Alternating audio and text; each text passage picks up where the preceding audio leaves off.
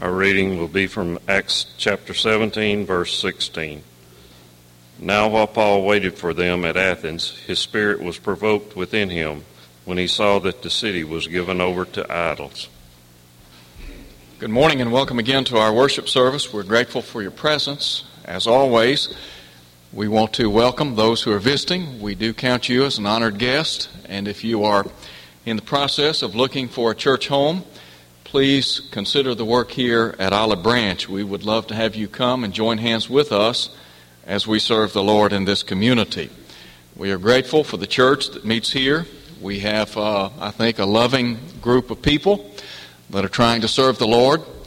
We have very good men who serve as elders in this congregation, and we are very blessed. And so we would certainly welcome your help as we try to expand the borders of the kingdom in this community. We're going to be looking in just a moment at the 17th chapter of Acts, and specifically we're going to be talking about Paul and his visit in Athens. And I want us to think for just a few moments about the theme, a city in need of enlightenment. Paul was one of the great evangelists in the early church, and no doubt he made a profound impact on the cause of Christ in the era in which he lived. Many people had the opportunity to hear, believe, and obey the gospel through his preaching and teaching.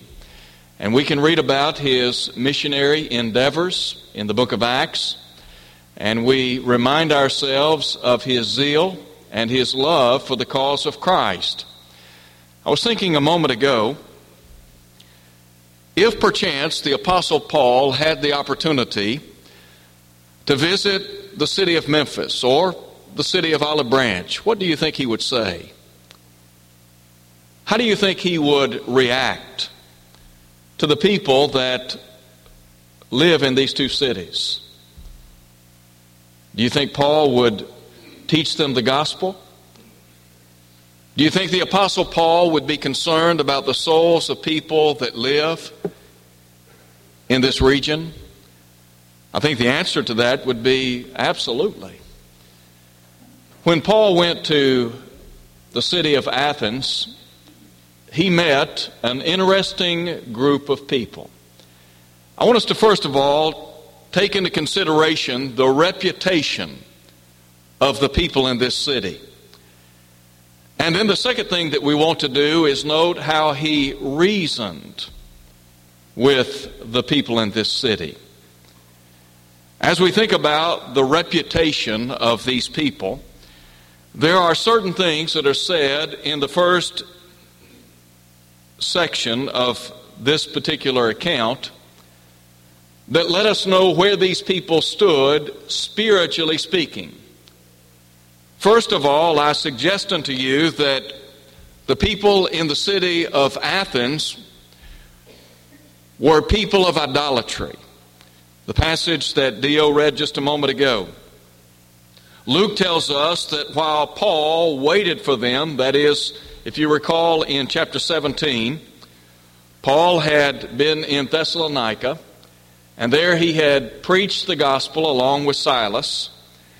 They had been driven out of town, and the statement was made that these men that have turned the world upside down have come here too in verse 6. In verse 10 we find them in Berea. And it was said of the Bereans that they were more noble than those in Thessalonica, in that they searched the Scriptures daily to find out whether the things that they heard were so.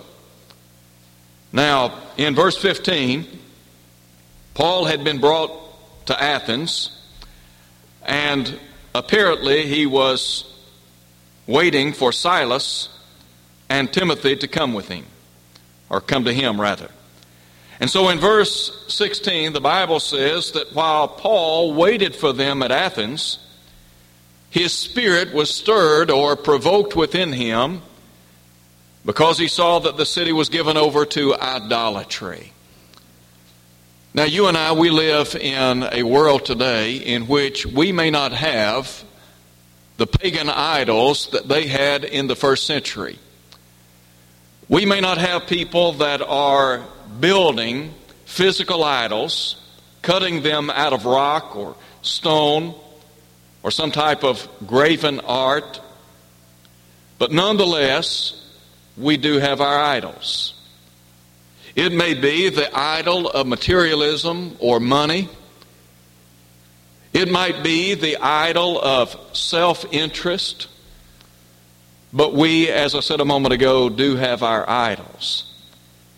It's interesting that when John wrote in 1 John chapter 5, that he closed that book by saying, "Little children, keep yourselves from idols."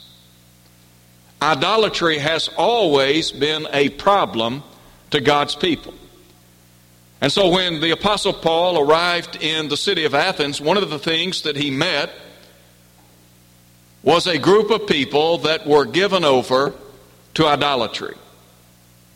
But then another characteristic of the people who lived in the city of Athens is the fact that these were people who were intellectual giants.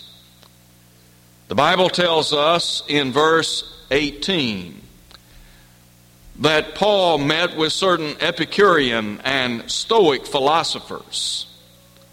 Now, the Epicureans, they believed that pleasure was the chief aim of life. There are many people today that may not subscribe to the philosophy of Epicurus, but they live out this philosophy in their daily lives. That is, life is all about pleasure, to the minimization of pain. None of us particularly enjoys pain, but here were people that was their sole pursuit in life. And then you had the Stoics, and Stoicism was founded by Zeno, and they had the idea that everything was governed by fate. They denied immortality. And so here is the Apostle Paul meeting with these great philosophers of his day. And the Bible tells us that he's preaching to them about Jesus and the resurrection. So here were people that were given over to idolatry. They were very intellectual.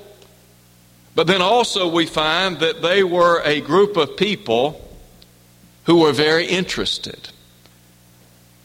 They had an interest in new things, according to Luke.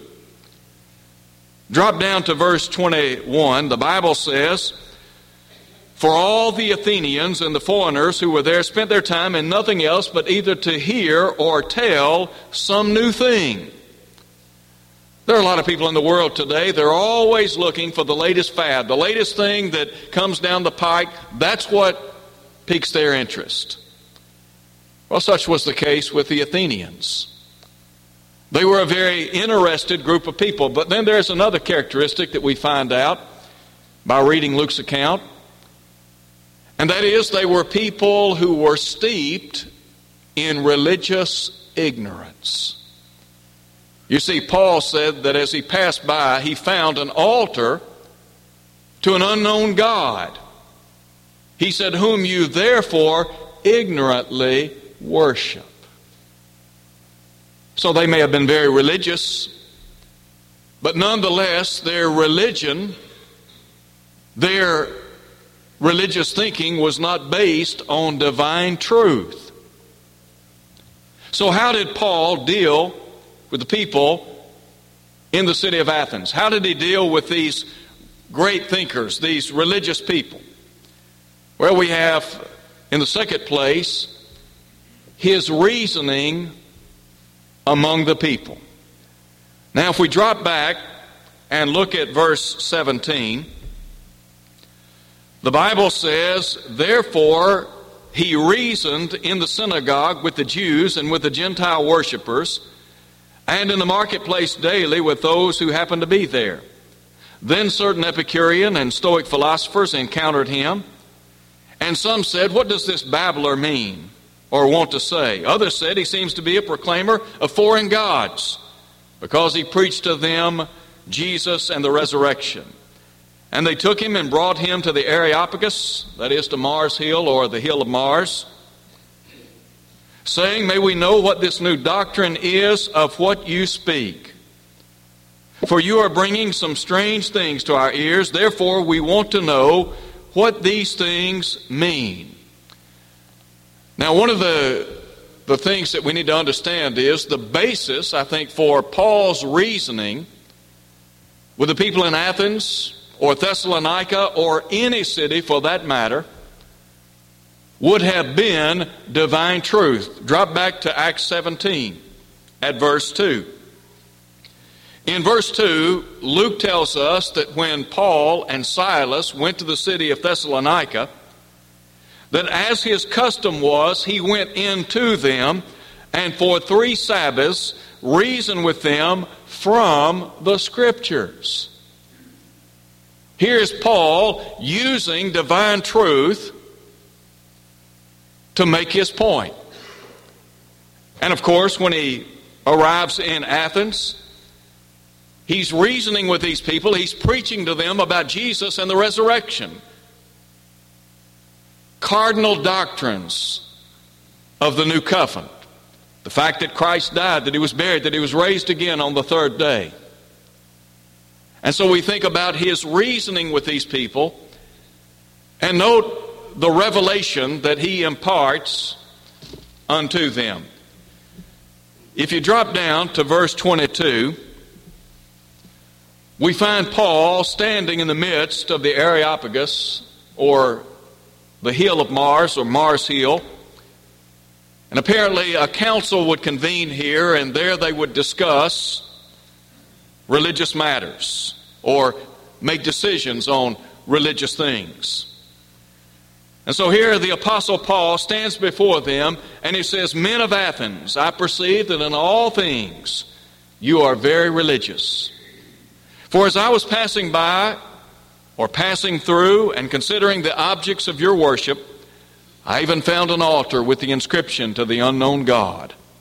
Therefore, the one whom you worship without knowing, him I proclaim to you." Now, it's at this juncture that Paul does a couple of things.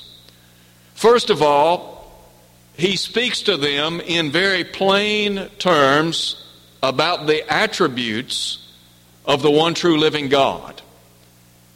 Here they were serving unknown gods, plural. They were polytheistic. They were pagans.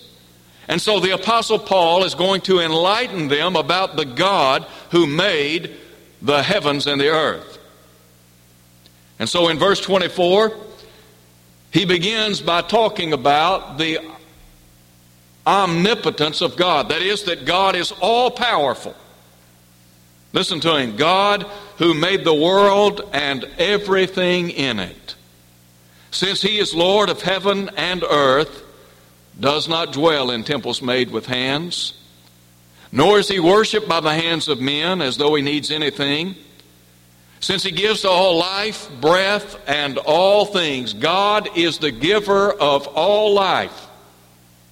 And Paul is saying to these people who were steeped in idolatry, who may have had various philosophical tendencies, there is a God. And this God is the one who has created this universe. And he is the giver of all life, breath, and all things. Now, there are people in our country today. There are people in the city of Memphis and in the city of Olive Branch. They are well educated. They have attended academic institutions that are prestigious. But in many respects, they have no knowledge of the one true God. How many people do you think in this area subscribe to the thinking of Charles Darwin? That we are the products of evolution.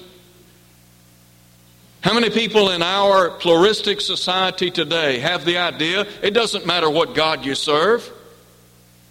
It doesn't matter whether you serve Buddha or Jesus? Well, you see, Paul here is trying to clarify. He's trying to show these people there is a God, and this God is the one who created all things. I found it interesting the other day.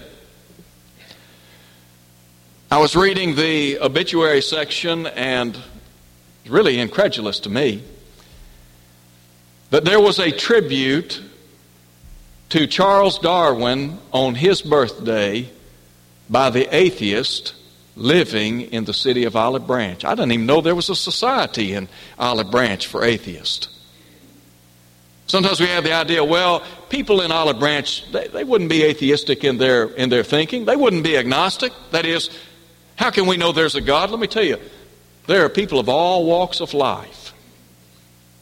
And so what people need is to be enlightened. They need to know about the one true living God. And so Paul here speaks to them about the omnipotence, that is the power of Jehovah God, who has, as he said, made from one blood all nations, or every nation of man, to dwell on the face of the earth. And then he says in verse 28, it's in him that we live and move and have our being. For we also are his offspring.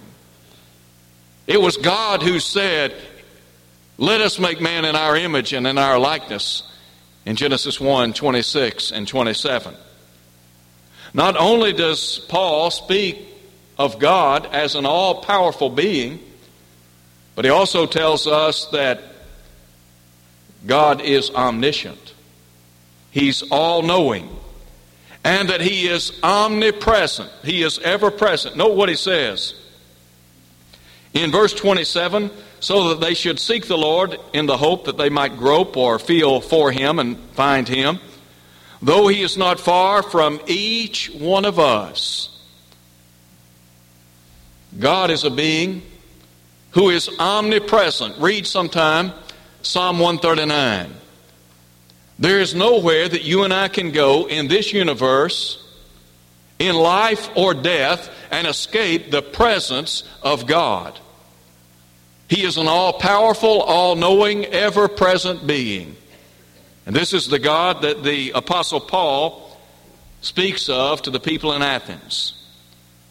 And so in verse 29 he said, therefore, since we are the offspring of God, we ought not to think that the divine nature or Godhead is like gold or silver or stone, something shaped by art and man's devising. You see, first of all, Paul identifies some of the attributes of God. But now Paul is going to change gears, so to speak, and talk about some activities appointed by God. Note verse 30. Truly, these times of ignorance God winked at or overlooked. But now the Bible says he commands all men everywhere to repent. What was Paul saying to the people in Athens? Listen, he's telling these people, number one, you need to understand there is a God. And this God has not been shaped by the hands of mankind. This God is an all-powerful, all-knowing, ever-present being. He is your creator. And what God demands of people in this universe today is repentance. God wants people to repent. He wants them to turn to him. Why is that? Well, because he's a being of love, we know that. For God so loved the world that he gave his only begotten Son, that whosoever believeth in him should not perish, but have everlasting life, John 3:16. We know that God loved us to the extent that he sent Christ to be the Savior of the world. That's what John said in 1 John 4, verse 14. But you see, because God loves us, the Bible says he's not willing that any should perish, but that all should come to repentance, 2 Peter 3:9. Now, why would Paul preach to the Athenians repentance? Look at verse 31. Because he has appointed a day in which he will judge the world in righteousness by the man whom he has ordained or appointed. And he has given assurance of this to all by raising him from the dead. Paul preached the resurrected Christ to the Athenians. And Paul points out that there is coming a day in which the God of this universe is going to call his creation into the judgment. As Paul would later write to the Corinthians, we must all stand before the judgment seat of Christ, that each one may give an account of the deeds done in the body according to what we've done, whether good or bad. 2 Corinthians 5 at verse 10.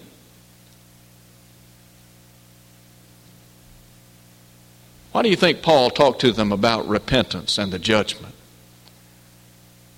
Well, I think because Paul loved the souls of men. Paul was concerned about the eternal well-being of people made in the image and the likeness of God. I'm convinced if Paul were to come to the city of Memphis or Olive Branch, he would talk to the people in these cities about the God of this universe, about the resurrected Christ.